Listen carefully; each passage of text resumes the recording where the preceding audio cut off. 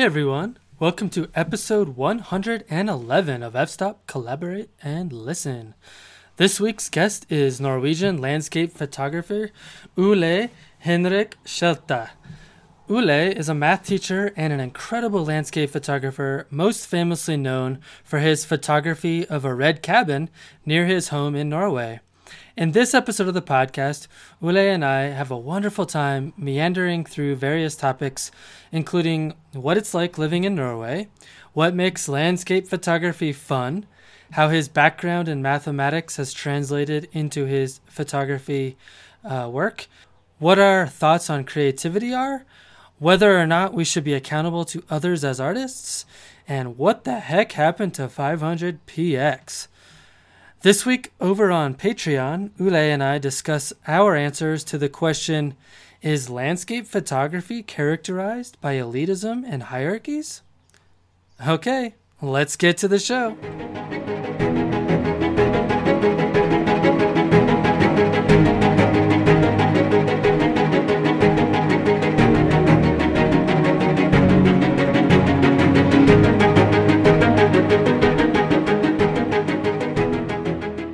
All right. Well, Ole Henrik Skjelta, thank you so much for coming on to the podcast. And I'm very happy to be here. It's actually, I feel very honored to be on your podcast. I have heard so much about it and read about it, but it's in my family, it's my wife who listens to podcasts. I'm afraid I'm not a good listener. Well, that's fair. I mean, you live pretty close to a lot of amazing places to photograph, so you probably don't spend like 40 hours in the car like some of us crazy Americans do. Well, Greg Benz visited me last summer, and he had a lot of Nick Page podcasts on his cell phone. So while we drove up to Romsdal and then down to Vestlandet, he played several of his podcasts, and that is actually a great idea. I was in Romsdal this weekend and should have downloaded some podcasts. Instead, I played music. Yeah, that's how I like to travel. Is I'll download some of Nick Page's podcasts and some other non-photography podcasts, and usually makes the drive go a lot shorter. Yeah, it did. You are absolutely right. When I drove with Greg and we listened to those podcasts, the time flew, and suddenly we were at our destination. Yeah. Well, Ole, how about maybe take a moment to tell the listeners a little bit about yourself? I know you have a pretty extensive background there in Norway, and I think listeners would be really interested to hear about your background living up there, and then also how you got into photography. Yes. I'm originally from the north of Norway, Finnsnes, which is the closest town to Senja. We moved to the south when I was 18. So I have spent most of my life just north of Oslo. And the landscape around here is rather flat and agricultural landscape with hills and a lot of lakes, and it's nothing compared to the northern Norway.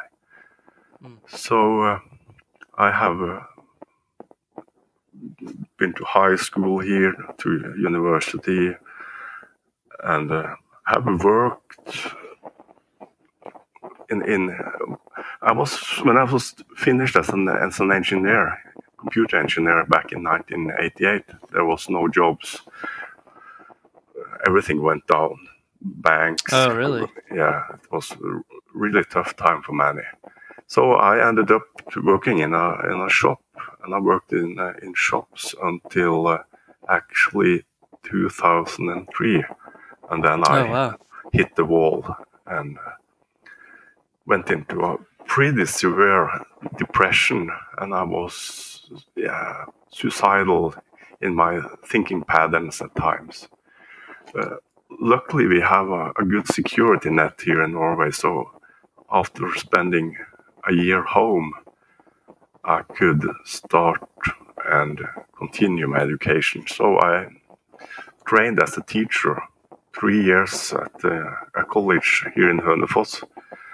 And when I was done with my 3 years, I got a job immediately and have since then worked as a teacher in the Norwegian high school system. That is students from 16 to 19 years old. And you teach math, is that right? Yeah, that's right. So Awesome. math pays my bills and photography doesn't.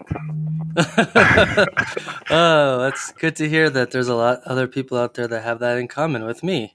Yeah, you say I have no business talent whatsoever. So this is just a hobby. And how it started out, well, I got this Samsung cell phone. I believe it was back in 2012. And it had a camera which was easy to use.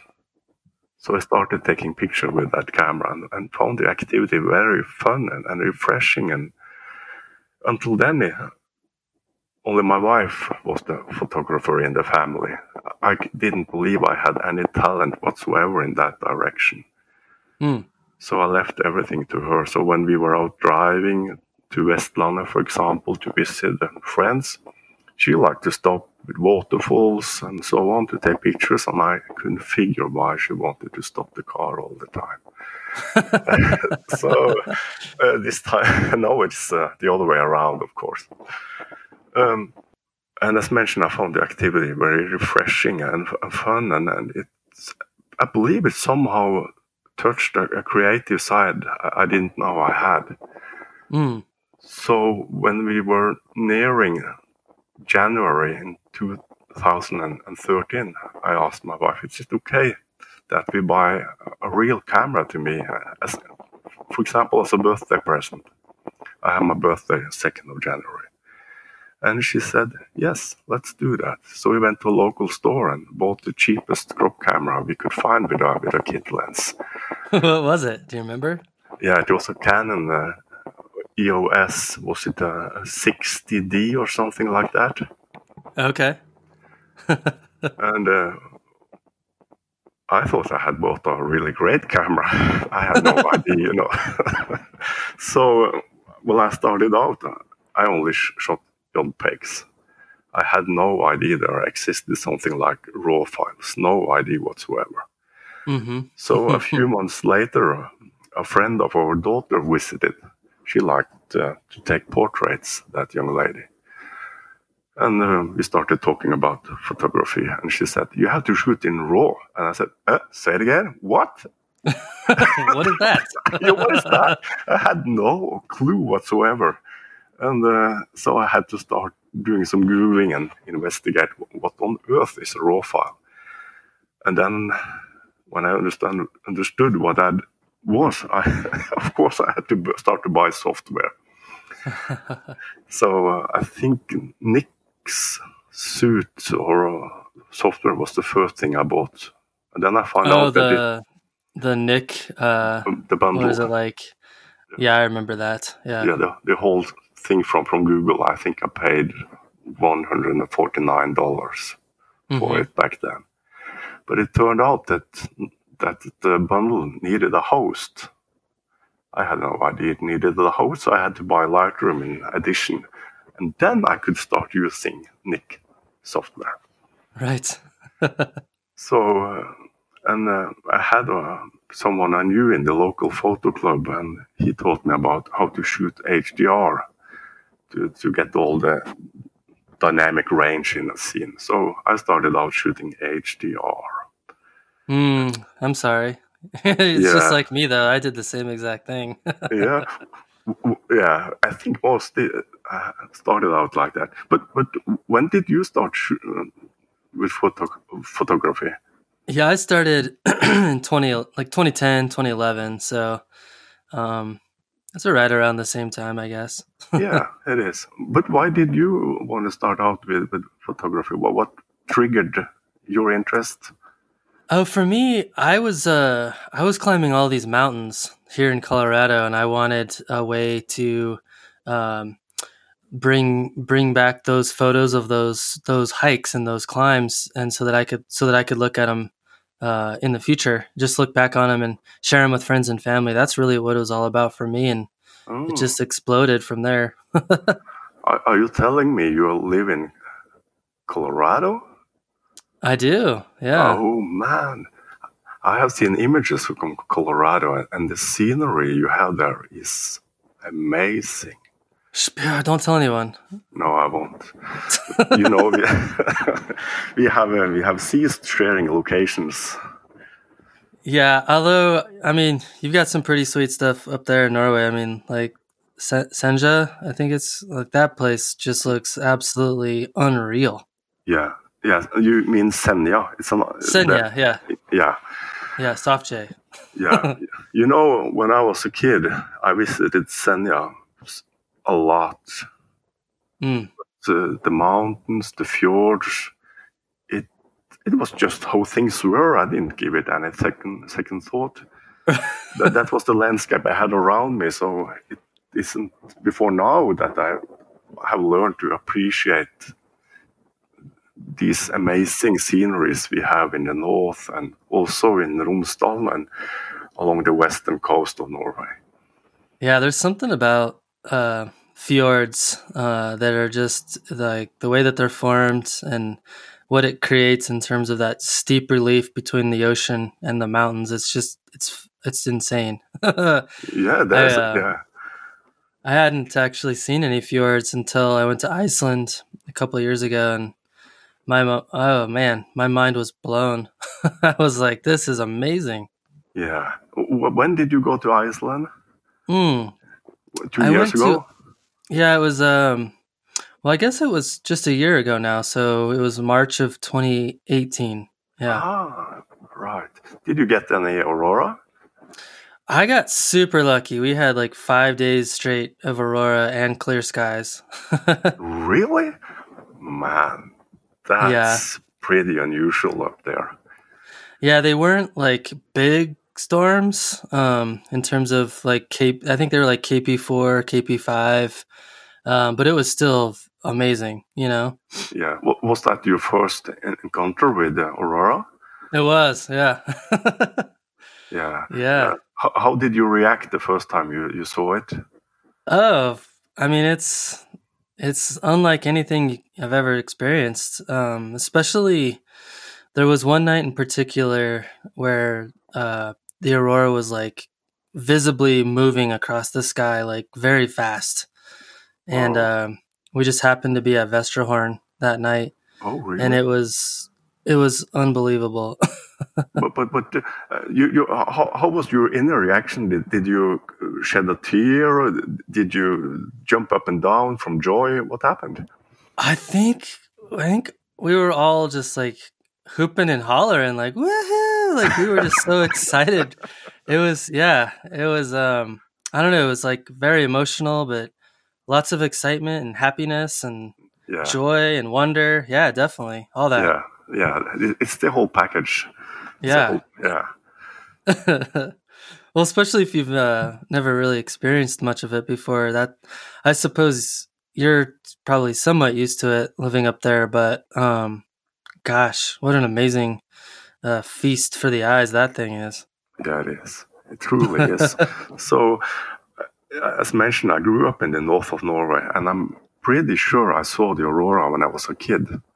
But honestly, I cannot remember. So the first time I saw aurora as an adult was in December 2014. I was out. Oh, wow. Trying to practice my night shooting. I did everything wrong as I usually do, but anyway, I had some practice. So when the aurora hit, I knew what to do so I wouldn't spoil the moment. And, you know, I set up my camera and tried to make a composition. And then I checked the image in camera, and then I saw something green in camera. What is that? Yeah, what have I done wrong now? Oh my, again. And then it hit me hard. This is aurora, Ole Henrik. And then I have to admit I shed not few tears. I didn't cry, but I shed a few tears. And then I started to work really fast to try to record it. Yeah, I've done a lot of night photography, and Shooting the aurora is a little bit different because of how fast it moves. I found it to be really challenging, but like in a good way, like it's not like shooting anything else. No. This far south as I live, it doesn't move very much, as you can see further north in Lofoten and Iceland. So it is of a different quality. So I can shoot 20, 25 seconds and have all the greens I need. Yeah, I mean, I remember for one spot, I was shooting 4 or 5 seconds and it was still too long. I was like, what the heck? Yeah. So I believe for the north, you have to go down to 2, 4, 5 seconds to freeze it. Yeah, it's pretty crazy. Yeah, it's pretty crazy. So I really hope to go to Lofoten or perhaps Iceland and see the strong, powerful aurora as people usually shoot and see. Yeah, it's pretty awesome. What was it like growing up in Norway? Because I feel like, I don't know, I'm a relatively how do I say this? I'm fairly liberally minded for an American, and I always think of countries like Norway as like that place sounds way better than America. So, what is it like growing up and living there? It's very safe, very safe. I remember my childhood with joy, and we have free education on all levels, also on college and universities. They only have to pay a small amount, just symbolic, and have to buy their books themselves. So our parents do not have to save for years in order to send us to college. It's all free. And healthcare is free, paid with our taxes. So you don't have to have any insurances against health problems. If I get sick, I just go to the hospital and I have no worries whatsoever. So Norway is in many ways a pretty harmonious, is that correct English? And peaceful country. And we are what we call a welfare state, a modern welfare state. So the only thing that's not really free is going to the dentist. Then you have to pay what it costs. And that can be expensive for someone who has not very good teeth, like, for instance, I. That's funny. Yeah. So I think you would have really enjoyed being here. And I think for many Americans, we probably come across as very leftish, but we aren't truly. We are. How do you guys? We're steering away from photography, but that's okay. No problem. How do you guys economically make that work in terms of like it's not like, I mean, you guys most people still work and have jobs and pay taxes and things like that. How does that work from like the kind of common perspective? We have oil, and the oil has been very important in order to secure our standard of living. In addition to that, we pay these taxes, which many find perhaps a bit high, but on the other hand, we get so much for paying those money to the government or to the authorities. So is there such thing as people that actually are wealthy there? Like is there a huge difference between people that are living modestly versus people with a lot of money? The gap isn't as big in Norway as in, for instance, the USA and many other countries. So that has been a very important part of Norwegian politics after the World War II, to even out differences and not making the gap too big. But of course, we have people who are millionaires and billionaires, and from shipping or other kind of industries. But on a general note, we have not much poverty here compared to many other countries. So what you're saying is that you can still be a billionaire and live in a socialist country? No problem at all in Norway. Sorry, I just had to put that in there because I feel like that's a huge misconception that people have about Democratic socialism. Okay, well, let's. I want to kind of talk a little bit more about your math teaching, and I'm curious, kind of what some of the parallels are between mathematics and landscape photography. In my head, math is in a different compartment than photography. Okay. But I think I may have had an advantage because when I trained for being a math teacher, I also exercised my brain. So it has been fairly easy for me to learn the various aspects of photography, even though I have done every possible mistake along the road and still do. So that's nothing I can boast about. It's just how I'm made. I have a brain that is, it's very fast. It works very fast, which also can be a problem because I'm easily getting bored and often restless. Yeah. So I'm just born that way. So what about, I know one of the things about math that I know I personally struggled with was that it requires a lot of practice. Yeah, it does. And I think, I'm wondering if you see any parallels between the amount of time it takes to pick up math versus the amount of time it takes to pick up photography. Good point, Matt. Really good point.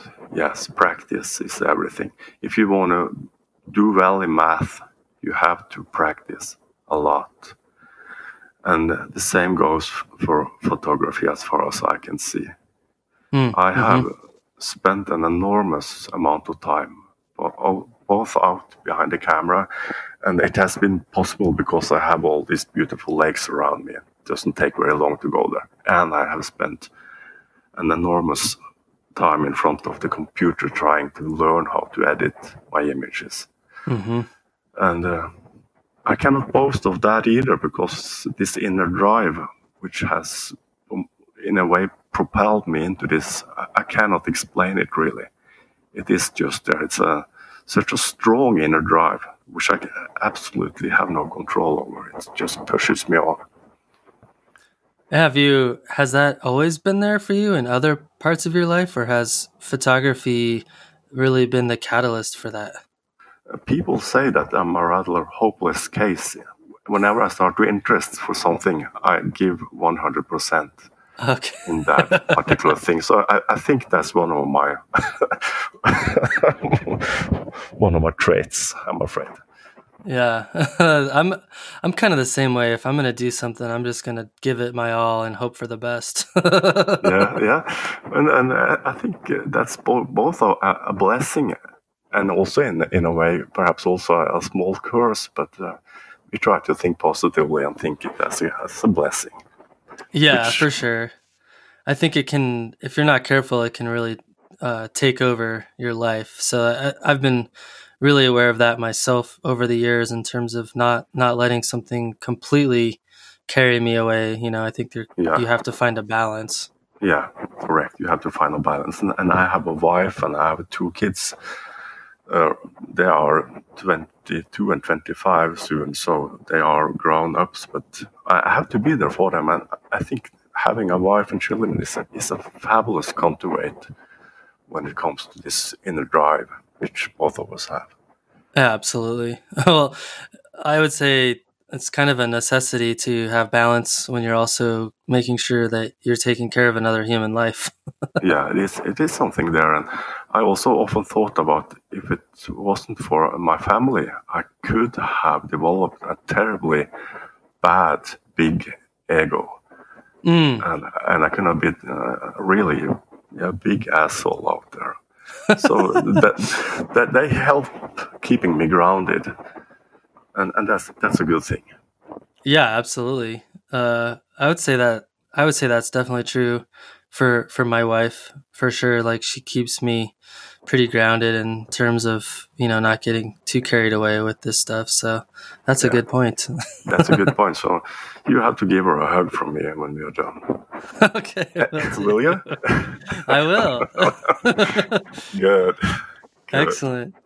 Well, earlier you were asking me questions about the aurora, and I couldn't help but think about that day or that night when I experienced that and how much fun that was. I'm Mm. curious for you, what makes landscape photography fun? It is those moments behind the camera when time ceases to exist, when I'm in a sense is the time ceases to exist. I am. Mm. I am for a little while. No worries, no thought processes, just being there in the moment. Mm-hmm. That is something which cannot be explained, it can only be experienced. Mm-hmm. It's almost like a Zen moment. Yeah, I mean, I'm not a Buddhist or anything like that, but I think what you mean. that's what I always try to compare it to. It's like you said, time kind of stops, and you're not thinking about anything else in the world except for what's in front of you, and like the relationship between you and what you see. Yeah, correct. That's very well put. Yeah, which is it is fun, but I think it's more than fun. I think it can also be somewhat of a transcendent experience if you allow it to be. Mm, yeah, and there's also something about sitting behind the computer and edit an image. Then sometimes I get so involved in what I'm doing, so time just Yeah, flies. Yeah, you know what I mean? I do. Yeah, you're like start editing a photo at 9 o'clock at night, and you're like, oh, it's 1 a.m. Whoops. Yeah, yeah, something like that. Something like that. I should So, probably go to bed now. right. But I'm getting old, so I'm getting so tired around 10, 11 in the evening. So there's no point for me to continue editing. I just have to go to sleep. Well, I don't know about you, but oftentimes if I edit late at night and then I come back and I look at the same image the next day, I'm like, whoa, what was I thinking? I have been there so many times, and one of my great weaknesses is that I post on social media way too early, too Oh prematurely. yeah, I have the same problem for sure. Yeah. So why? Why did you post that image? You should have waited at least a week. Yeah, I don't know about you. I just get really excited and want to share it, and then Yeah, correct. it's not like I'm trying to show off. I'm just like really excited about what I see in front of me, and then so my new thing is I'll share it with like a couple of friends who are very critical, Mm. and they'll be like, "Oh, dude, you missed this thing, and what about this?" And I'm like, "Oh God, I'm so glad I sent that to you first." Yeah, and that's having friends like that is it's really a good thing. Oh, absolutely. I've been Yeah. thinking about creativity today. Mm. How, what do you think about creativity? What is that to you? For me, creativity, a lot of it is it's this really interesting interplay between the two sides of your brain, at least for me. So, a lot of it for me is like visualizing. Like if you show up to a location, and you're kind of walking around, you're taking inventory of the objects and the things around you. Maybe there's a mountain over there, some trees over here, maybe there's a couple rocks over here, some flowers down here, and so you've kind of taken inventory of what's available to you in the scene. And then that, I think, is when the creativity starts to kick in, because then you start to think about, okay, what can I see here that works, like in terms of a composition or combining of colors or things like that. And then also, for me, a lot of it has to do with visualizing what that end result could look like. Because if I don't think about that ahead of time, I find oftentimes I I miss the mark in terms of capturing a scene. So for me, I have to kind of think about what the scene's going to look like in the end. What about for you? My train of thought today has gone something like this. When my wife is adorning our living room, placing items around, trying to find some sort of balance between the various items, whether it's flowers or whatever, a vase. She's doing something creatively. Sorry, my English isn't good. You're good. Yeah. And I'm thinking about my daughter when she tried to put together an outfit for an evening. That is also creativity. Absolutely. And I'm thinking that basically all of us are creative beings. So for me, it's important to not turning creativity into something for only a few selected, gifted, special people. It's something we all have. And that's perhaps one of the reasons why I can have a camera and be out there and enjoy those moments and having those interaction between in my brain as well as you have. And if that means shooting the same subject once more, so as long as I have fun, so be it. I think what's interesting about what you just said in relation to photography is that photography, I feel like, is such an accessible means of expressing creativity, which I think is really awesome because even after a short weekend with a little bit of help, you can already begin to express different aspects of creativity that you may have never thought to try before. So I think that's what makes photography so exciting as a creative medium. Yeah, you're right. And there's always new opportunities to try something new. You can try out. I remember when I started to try out focus stacking, that was a new way of exercising my creativity.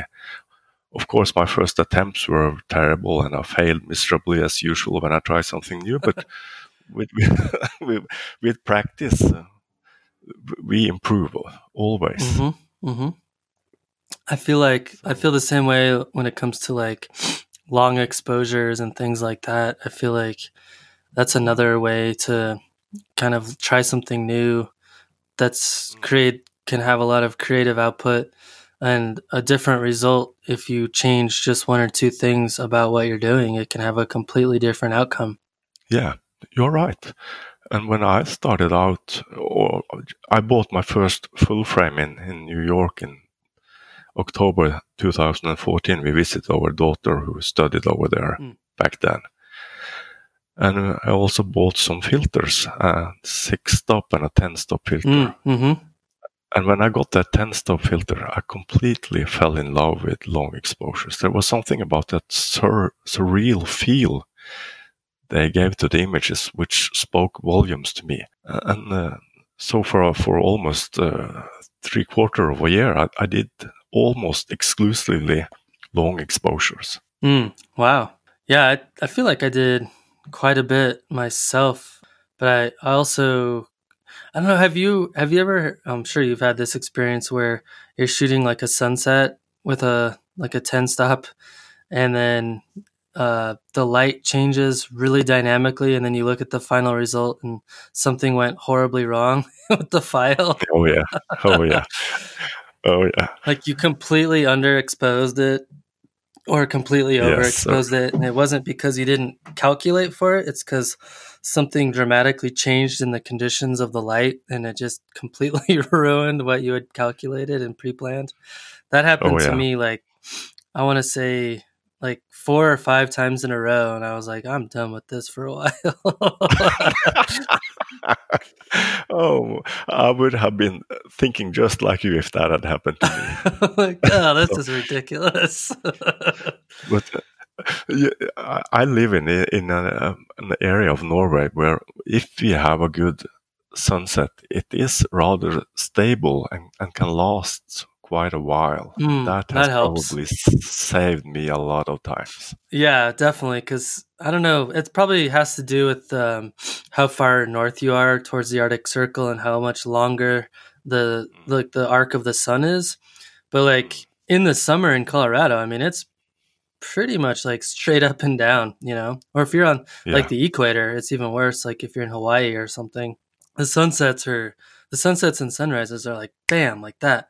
Whereas I remember when I was in Iceland, like the sunrise lasted for like 2 hours, you know? Yeah, yeah, I know.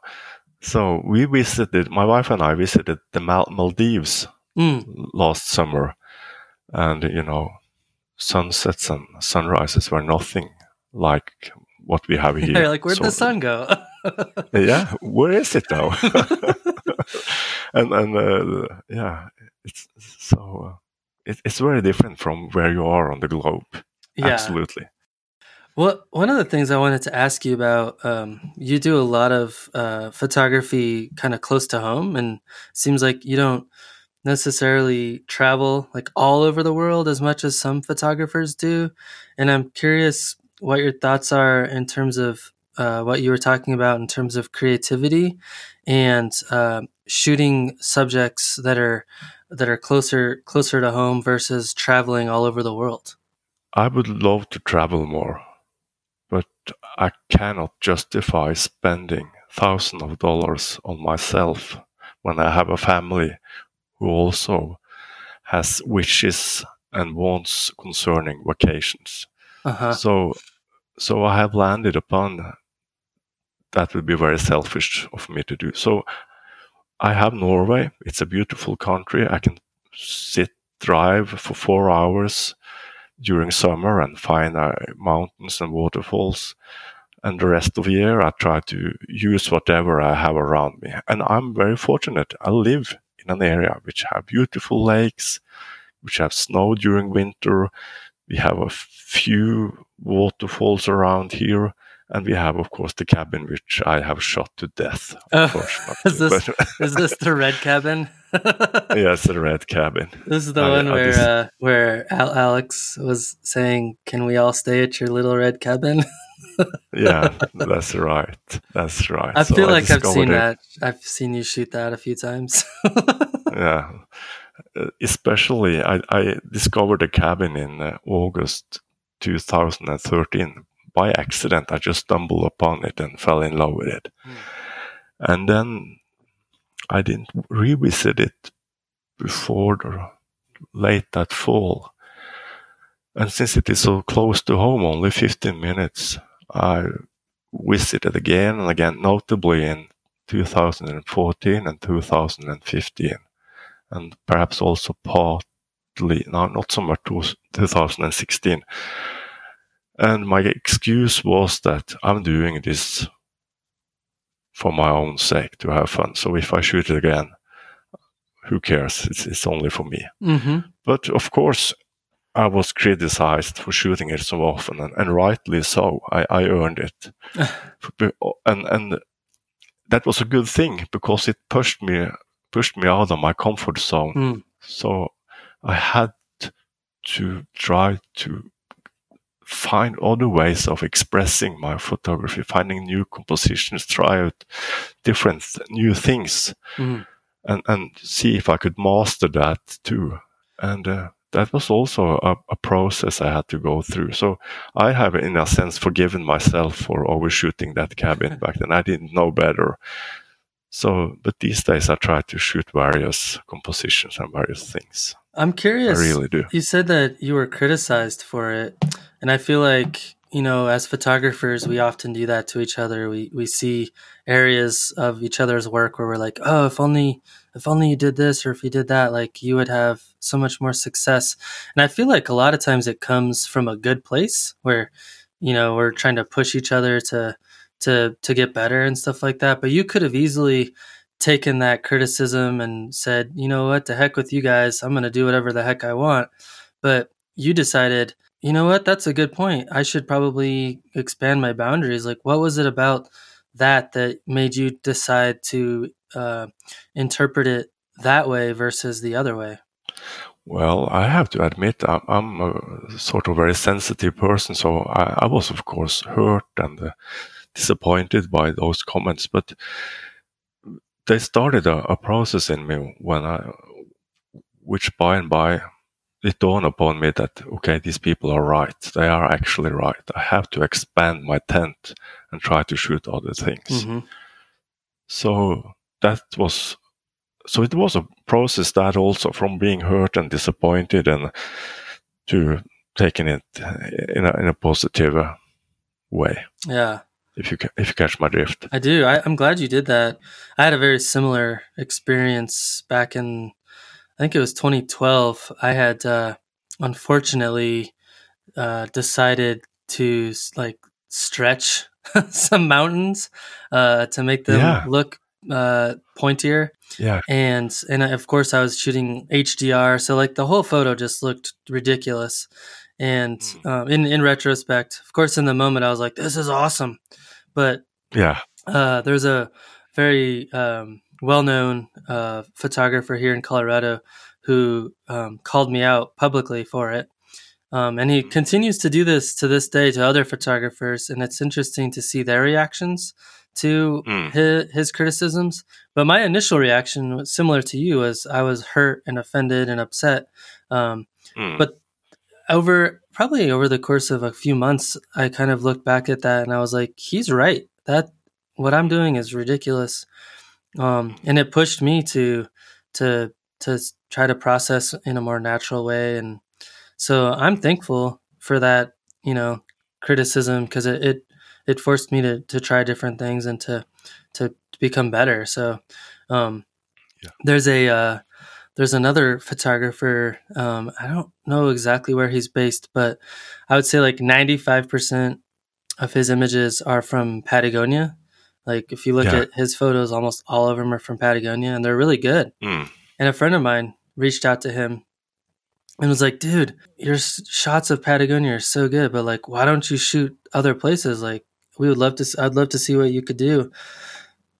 And he was like, his response was something along the lines of, "I didn't know you were the photography police."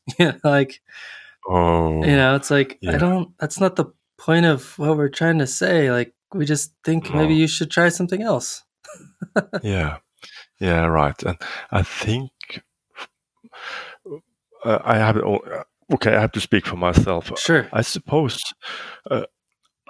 this ego thing, insecurity, I have been burdened with insecurity for many years, and as a grown up, I'm starting to get more and more. Well, how shall I put it? Safe when it comes to myself. Sure. I know who I am, and if you're insecure, criticism can hurt really bad. You become offended because it's a part of you which you in fact feel are attacked. It's something about your identity which is now under attack, and I think that's perhaps one of the reasons why people tend to respond, let's say, immature to criticism. Yeah.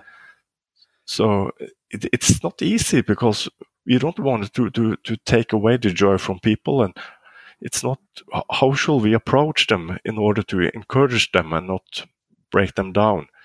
And some people are built in such a way that they can very well handle having a tough time, being broken down, and they rise again and move on. And then they are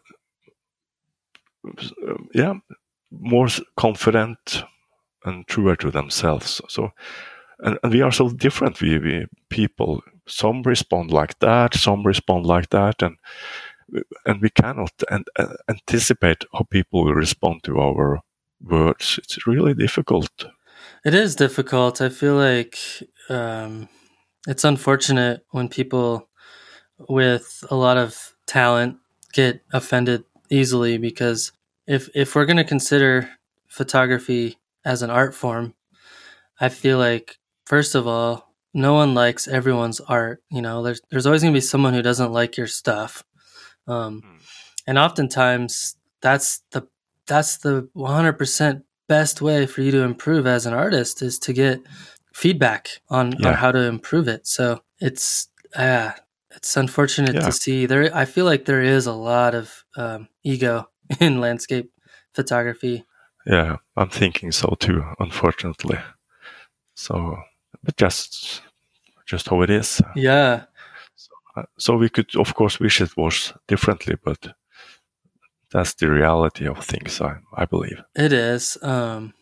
and I don't have an answer because I mean, people have said things to me that hurt me before, and um, but I've kind of come to this place. Maybe it just comes with age, but I don't get as offended easily anymore. I guess it's just you've kind of learned like it's not really worth getting upset over someone's comments on the internet or whatever. Yeah, that's I have had several articles published on for instance, Petapixel and DIY photography, and the comments sections there can be, not very pleasant reading. Brutal. They can be brutal, but it's good training. It's really good training reading those comments. Yeah, because you learn, because you have to learn to differ between has this something to do with me as a person? No, it hasn't. It has nothing to do with me. I am who I am in spite of those comments, and those persons are not significant others to me. So I can just leave it.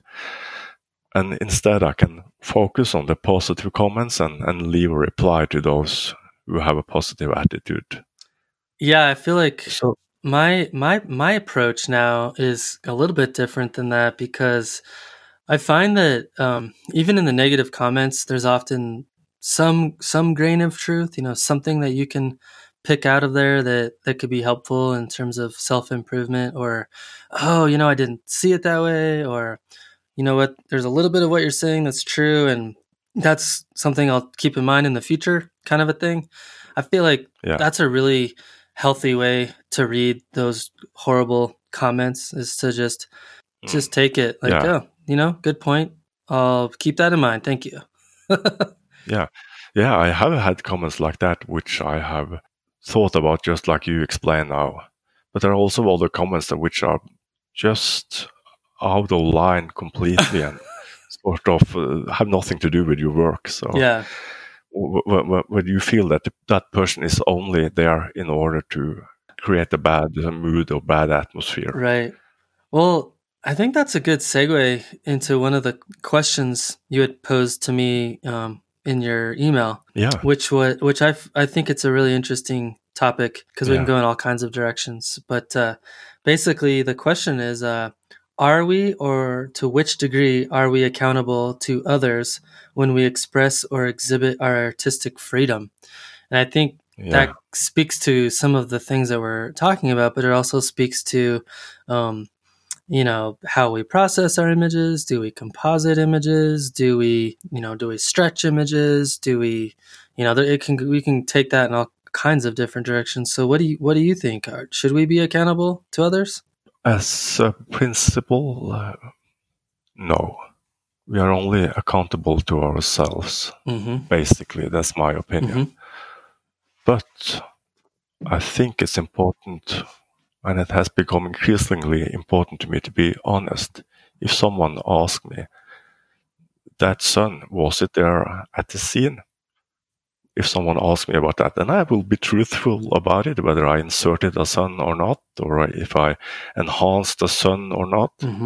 But I don't think I have to explain when I post an image on, for instance, Instagram or wherever, that I have to explain the whole process, my creative process, and what I have done or not done. And there was a period in Christian circles where I think it was 20, 30 years ago, where this accountability movement, which created more harm than anything else, where people still thought that if they were accountable to each other, they wouldn't sin, because sin was a big issue.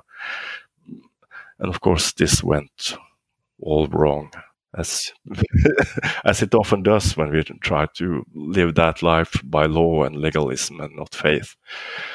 So that's perhaps one of the main reasons why I'm thinking that the moment I start to become accountable to others, I'm not longer responsible for my own action and for who I am. And we also have to trust that there is a process going on in each and every one of us. I know I have really done a lot of stupid things in my editing during the years. Oversaturated, exaggerated, all kinds of things. But there's a process going along all the time. Mm-hmm. And suddenly you find yourself one day being way more subtle in your editing. You're way more subtle in your colors. You try to create mood and create good images using other techniques, which are, let's use the words perhaps realistic. Sure. So there is something there. What are your thoughts about accountability and stuff like that? Yeah, I mean, it's definitely something I've talked a lot about and written a lot about. I'm struck by something that happened to me yesterday. A friend of mine on Facebook, who's not a photographer at all, tagged me in the comments of like one of those big, I don't know, like some big sharing page that has like millions of followers, and it was a picture of an ibex, like one of those goats that are like in, oh my god, I don't know, like I think they're in South America maybe. Okay. And they have those big long curly horns, and it was a picture of one of those goats at sunset, and there was a perfectly placed full moon right in the middle of the circle of the horn, and it looked pretty realistic. And my friend's question was something along the lines of, is this real, or is this just another example of people like faking stuff in Photoshop to make it look better than what really happened? I think is along the lines of what they asked me. And of course, being a nerd, I went on this little investigation and tried to find the original source of that image, and the only place I could find it was on Reddit. And over on Reddit, the comments were just hysterical, like versus the Facebook page. Like all the people on the Facebook page were like, "Oh my god, that's amazing! It's beautiful! It's incredible!" Like just gushing. And then over on Reddit, everyone was like, "That's fake. That dude just photoshopped in that moon. It's totally unreal. Like this is bullshit. All the photos we see here on Reddit are fake and bullshit. Like this is just ridiculous. I hate how people do that." And I was just struck by that stark contrast in comments of like the two different audiences seeing the same exact image. So I think it's just interesting that it can evoke such strong feelings of positive and negative. And I don't understand completely why that happens, but I think it's because people that I feel like there's something that happens with some people where they feel duped, they feel like, oh, you're trying to trick me. And I don't like being tricked. I think that's what's behind the whole like accountability thing, is that people don't want to be lied to. So I think that's what that's about. From my perspective, of course, with the nature of the internet, it's very difficult to like I could post a composited image of the moon right now with an explanation of how I did it, that it's fake. And then in 2 weeks, it could show up on some Reddit page with no explanation attached. So I think it's hard to like marry the fidelity of the description with the image. But I do think it's important to, at the very least, be honest if you're asked about it. I think that's kind of for me, that's the bottom line. That's the kind of the low bar that I'm setting for people. Me personally, I think you should be very forthcoming about it right from the get-go. And even better, like just don't do it. But I think we're all in different stages of that as artists, and we have different tastes, and some of us are trying to achieve a more true to experience or realistic image, and some people are trying to achieve something that's very otherworldly, very surreal, very different than what you would ever experience in real life. And I don't think there's anything wrong with that either. But if, as a viewer, I think it's important for some viewers to know what they're looking at. You know, is this meant to be realistic or is it not? I think you have a lot of valid and good points, and you explain things so well. So I'll try. I fumble through it a little bit. Sir.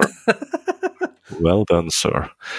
I wish I had your oral skills, but I don't. Well, I'm sure if you were speaking in Norwegian, you could do it. Yeah, probably I could.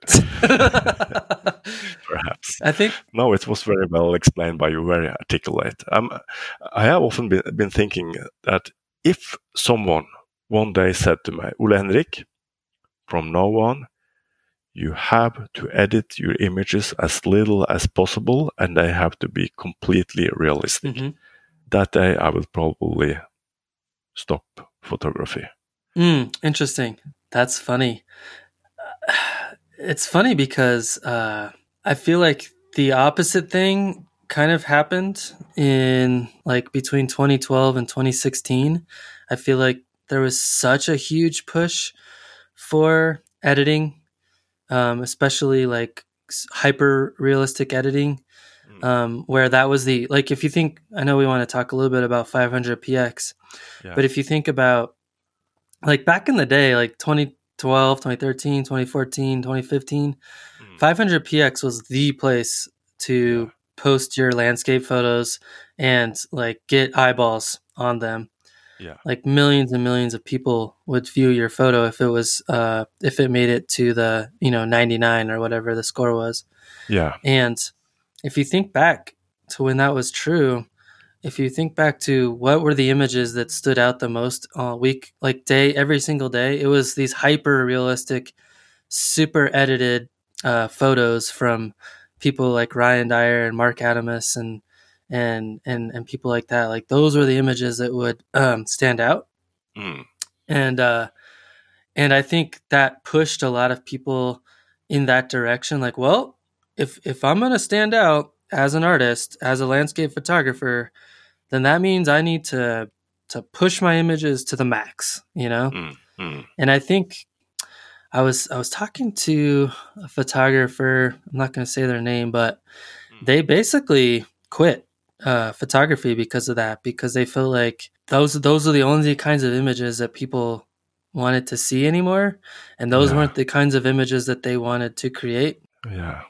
So it's interesting you say that if that was what was forced upon me, then I would just quit taking pictures, because I think for some people it felt like the opposite was being forced upon the community. Now, obviously, it's all a choice, right? Like, you can choose to edit that way or not, but it's very interesting in this story you're telling. Really interesting, and it puts things in perspective. Absolutely, also for me. So, thanks for sharing. Yeah. So, what are your thoughts on 500px and all that? Like, because for probably 5 years there, like it was the place to see and post the best photos in the world, and then it just completely, I wouldn't say completely, but I would say within the matter of 2 years, it became almost like a ghost town. Yeah. I set up an account on 500px in September 2013. Mm-hmm. And I was absolutely stunned and amazed by those images I saw on there. Sean Bagshaw, Ryan Dyer, Miles Morgan, and Ted Gore, and all those big stars. Absolutely. And I was so inspired, and I couldn't fathom or figure out how on earth they could create so beautiful and striking images, both in color and contrast and atmosphere. It was completely beyond me. So all of those and several others have influenced me without a shadow of doubt. Mm-hmm. And, my images was terrible back then. Absolutely terrible. HDR. And so me too. I thought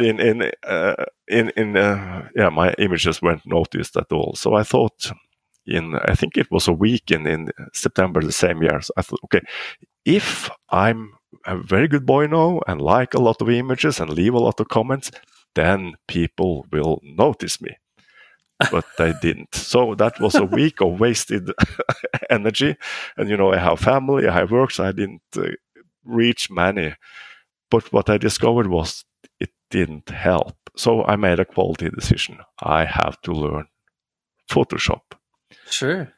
That was so. But I have noticed what you have noticed also. A lot of fabulous landscape photographers have left 500px. So it is, it's a ghost town compared to what it was. It was such an inspiring site.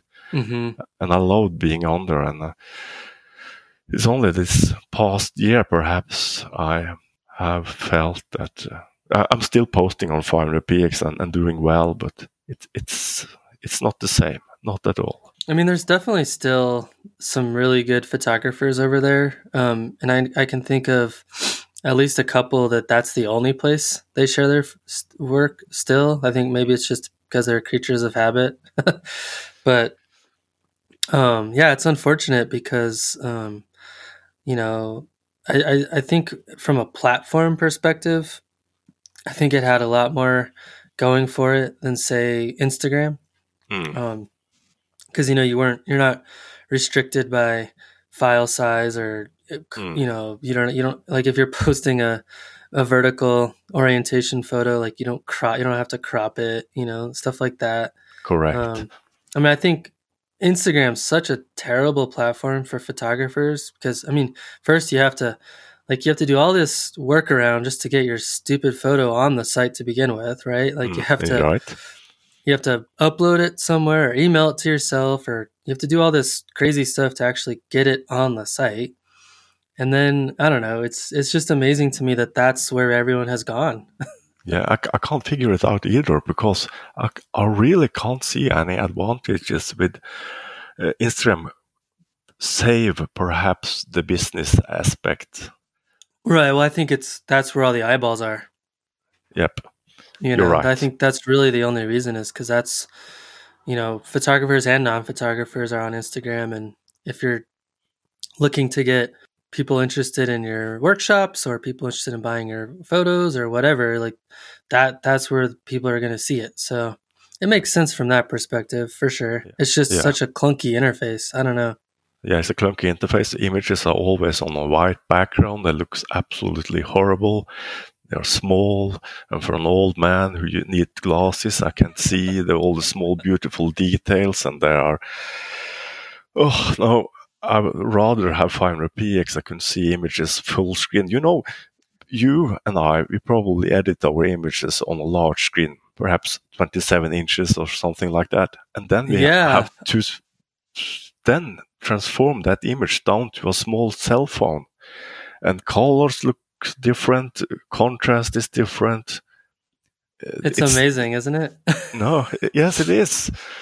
So I'm on Instagram as a deed of necessity in a sense, but I don't like it at all, and I get a lot. And you also have all this. Okay, we have boots and spamming on 500px also, but Instagram is so much worse. And then I get that's crazy. And I get 3, 4, 5 ladies inboxing me with a heart and 0 followers, 0 posts. Right, and it's like you look at their profile and it's like, oh, you're obviously like a sex worker or something. Correct. So I honestly wish that somehow 500px would rise again with its old glory, where all those fabulous photographers post their work and we can watch it in full screen. We can leave decent comments using our keyboard instead of those small keys on our cell phones. With a person with 10 thumbs, writing on a cell phone is a small hell compared to a keyboard. Yeah, it's funny. I'm actually, I think for the last 2 years now, I'm actually a 500px ambassador, which sounds kind of cool, but there's not really a whole lot to it. Honestly, and my goal was to try to get more landscape photographers excited about the platform again. And I don't know what it is about. I think it must just be their upper management and kind of their direction right now. But I don't know if you still get their newsletters, like I do. like the newsletters that say like inspirational or photography inspiration or something like that. I think It says photography topics for you. That's the one, yes.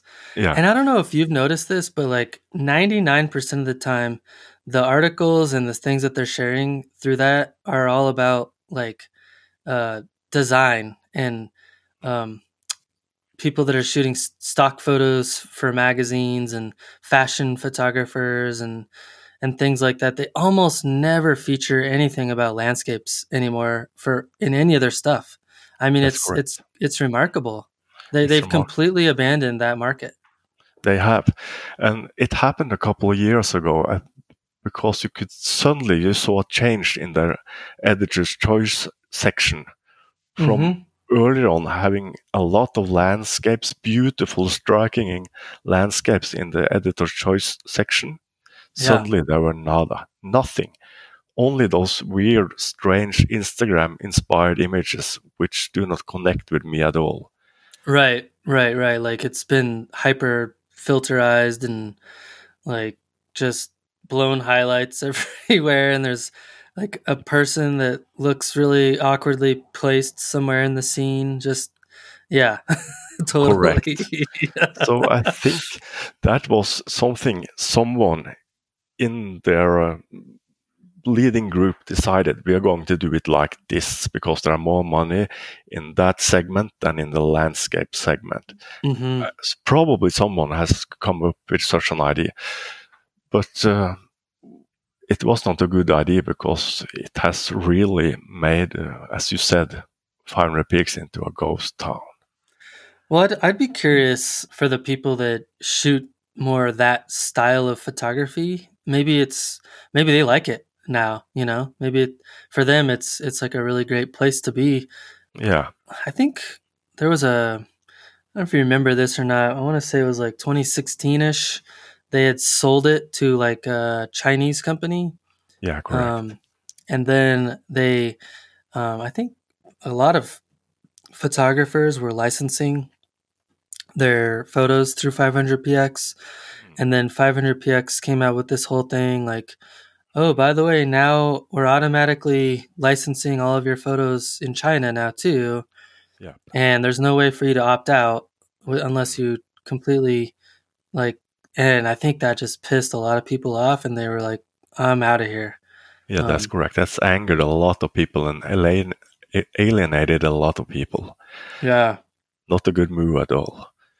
So. No, unless that was intentional, but that seems kind of foolish because I feel like the vast majority of the people that were paying subscribers of the platform are landscape photographers. Yeah, that's right. So I think what happened is they made a huge mistake, and then in trying to recover from that mistake, they said, okay, we've lost that crowd. We need to focus on a different crowd now, is my thought. Could be. Absolutely, it could be. Yeah. So, and whenever I see that email coming in my inbox, photography topics for you, I'm thinking, no, these are not photography topics for me at all. Not at all.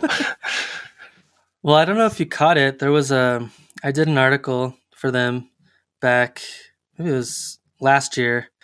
So one of the cool things they do for ambassadors is you can sign up for like these briefs and basically articles or things like that. So what I did is I signed up for a editor's choice takeover, but the thing that the stipulations they put on it were really interesting, and it made it super challenging for me. So I can't remember the exact numbers, but I had to basically only feature people that had been active in the last year, a photo that was uploaded in the last year, and someone who had less than 5,000 followers on the platform.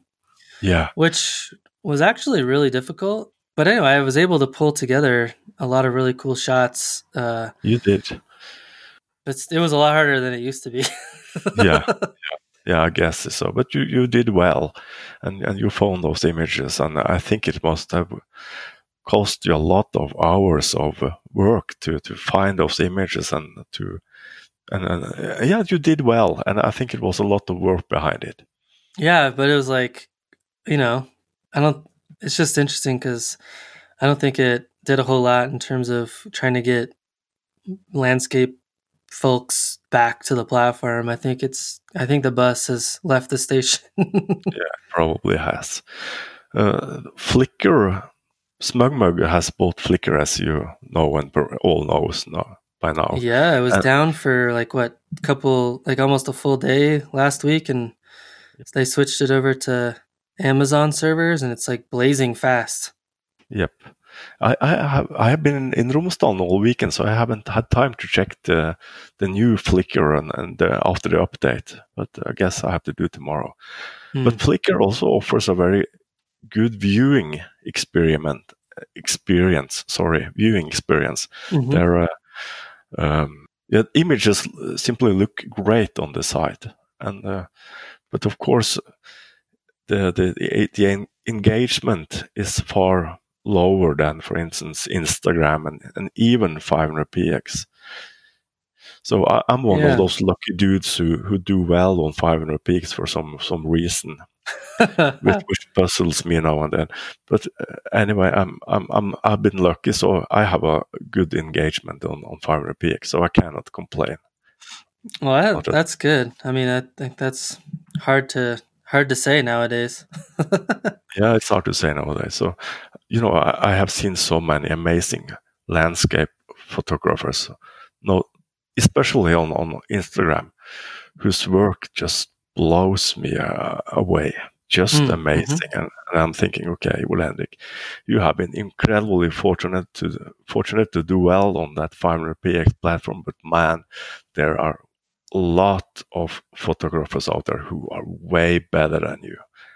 So that's a good way of keeping myself in check, so I don't get this big nasty ego.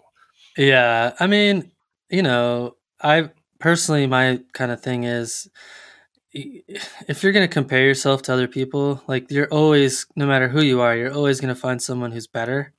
Yeah. So I don't know. I think it's a healthy exercise to humble yourself now and then, but also I think it's important to know, like, as artists, you may think someone else's work is better than yours, but at the end of the day, there's probably a bunch of people that think your work is some of the best there is. So I don't know, man. I think it's okay to take pride in what we do. Yeah, I know I have created a few very good images, which I still enjoy, which I still like, and I also know I have created a lot of not very good images, which have, for some reason, done well. But when I look, when I see them now, I'm okay. So okay. What drives you to keep creating more work? Oh, I wish I could explain that, Matt. I really can't. It is that inner drive that just propels me onward, and it's really difficult. It has something with the joy of being out in nature, of course. Experience those moments, and there's also this aspect of sitting behind my computer and edit an image. There's some soul rest in it, if I can put it like that, which does me very good to just sit there and relax. Yeah, it's a sort of a rest in it, which I cannot explain. Yeah, I'm sure it's the same feeling some people get for like listening to music or something like that. Yeah, I think so. It's the same thing in a sense. I'm curious, who are some photographers that you would love listeners to hear from here on the podcast? Oh, I think you have covered most of them, but perhaps my friend Dag Ole Nordhaug. No, I think perhaps you should send him a note. He has a lot of thoughts about photography, and he has a very good and really talented photographer. Yeah. And his English is much better than mine. Oh, well, that's hard to believe. Your English is great. Well, thank you. You are very kind. Otherwise, oh man, I know you have most of my those I admire. Have you had Miles Morgan, by the way? I have, yeah. You Ryan Dyer, of course. Yep. Oh, I'll send you an email if I come up in some names. But Dag Ole, send him a mail. Okay. Yeah, I think I've reached out to him, but I'll definitely try again for sure. I think he's just a busy dude. Yeah, he's very busy. You know, he's a surgeon at a large hospital in Trondheim. Oh, wow, okay. So he has often long duties when he's at work. Well, Ule, thank you so much for taking the time out of your busy schedule to chat with us about your journey. Yeah, it has been a pleasure. I have to admit I was very nervous before, but you have made this very pleasant journey. So thank you, Matt. Oh, thank you for having the courage to have fun with me. It's been so good. Thank you so much. Awesome. Well, thanks to Ule for coming onto the show to share his awesome views with us and to share with us the wisdom of Norway. I hope that you really enjoyed this episode. I know I did, and I really want to go to Norway now. Well, I have a lot of updates to announce, so hang in there. And I'm really excited to be able to thank our amazing supporters of the show and talk about upcoming events and upcoming guests. First, thanks so much to my good friend Gary Randall for upping his pledge to $50 a month. I can't even begin to tell you how amazing you are, dude.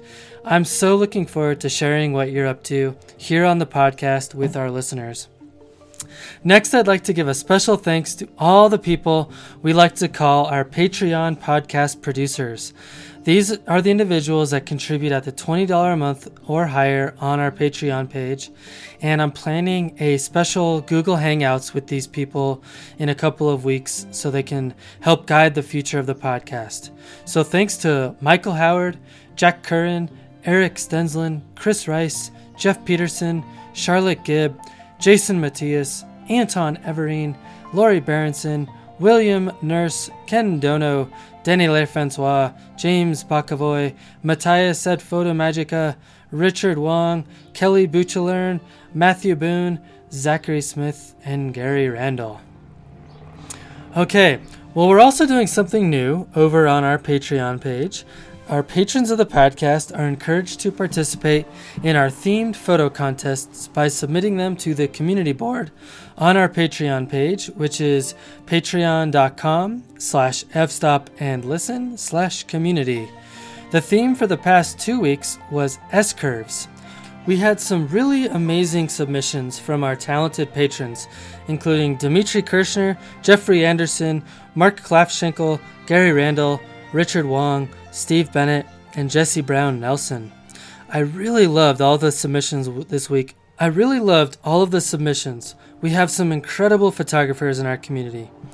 In the end, I just had to pick the photograph from Jesse Brown Nelson from Badlands National Park. There's just something magical and incredible about it. Nice work, everyone. The next theme, which ends June 21st, is intimate landscapes. Let's see all of your amazing intimate landscape photographs. And no, I don't mean nudes. One of our patrons, Charlotte Gibb, just posted a great article about these types of photos, which I have linked in the liner notes for your enjoyment. Lastly, I want to remind folks that there's a really simple way to support the podcast. If you're going to make any photography purchases, consider using our B&H affiliate link, which is in the liner notes and over on the website for the podcast at www.mattpaynephotography.com. Our next guest is Justin Macheski. Justin is an amazing videographer and photographer living in the Lake Tahoe area. I'm really looking forward to talking to Justin and sharing our conversation with you guys. We also have some amazing, exciting guests coming up, including David Cobb, Wehao Pan, and a lot more. I'm also really looking forward to a panel discussion with Aaron Reed and Colby Brown about marketing and business. They will be fielding listener questions, so keep an eye out for that thread over on NPN. Thanks for stopping in, collaborating with us, and listening. See you next week.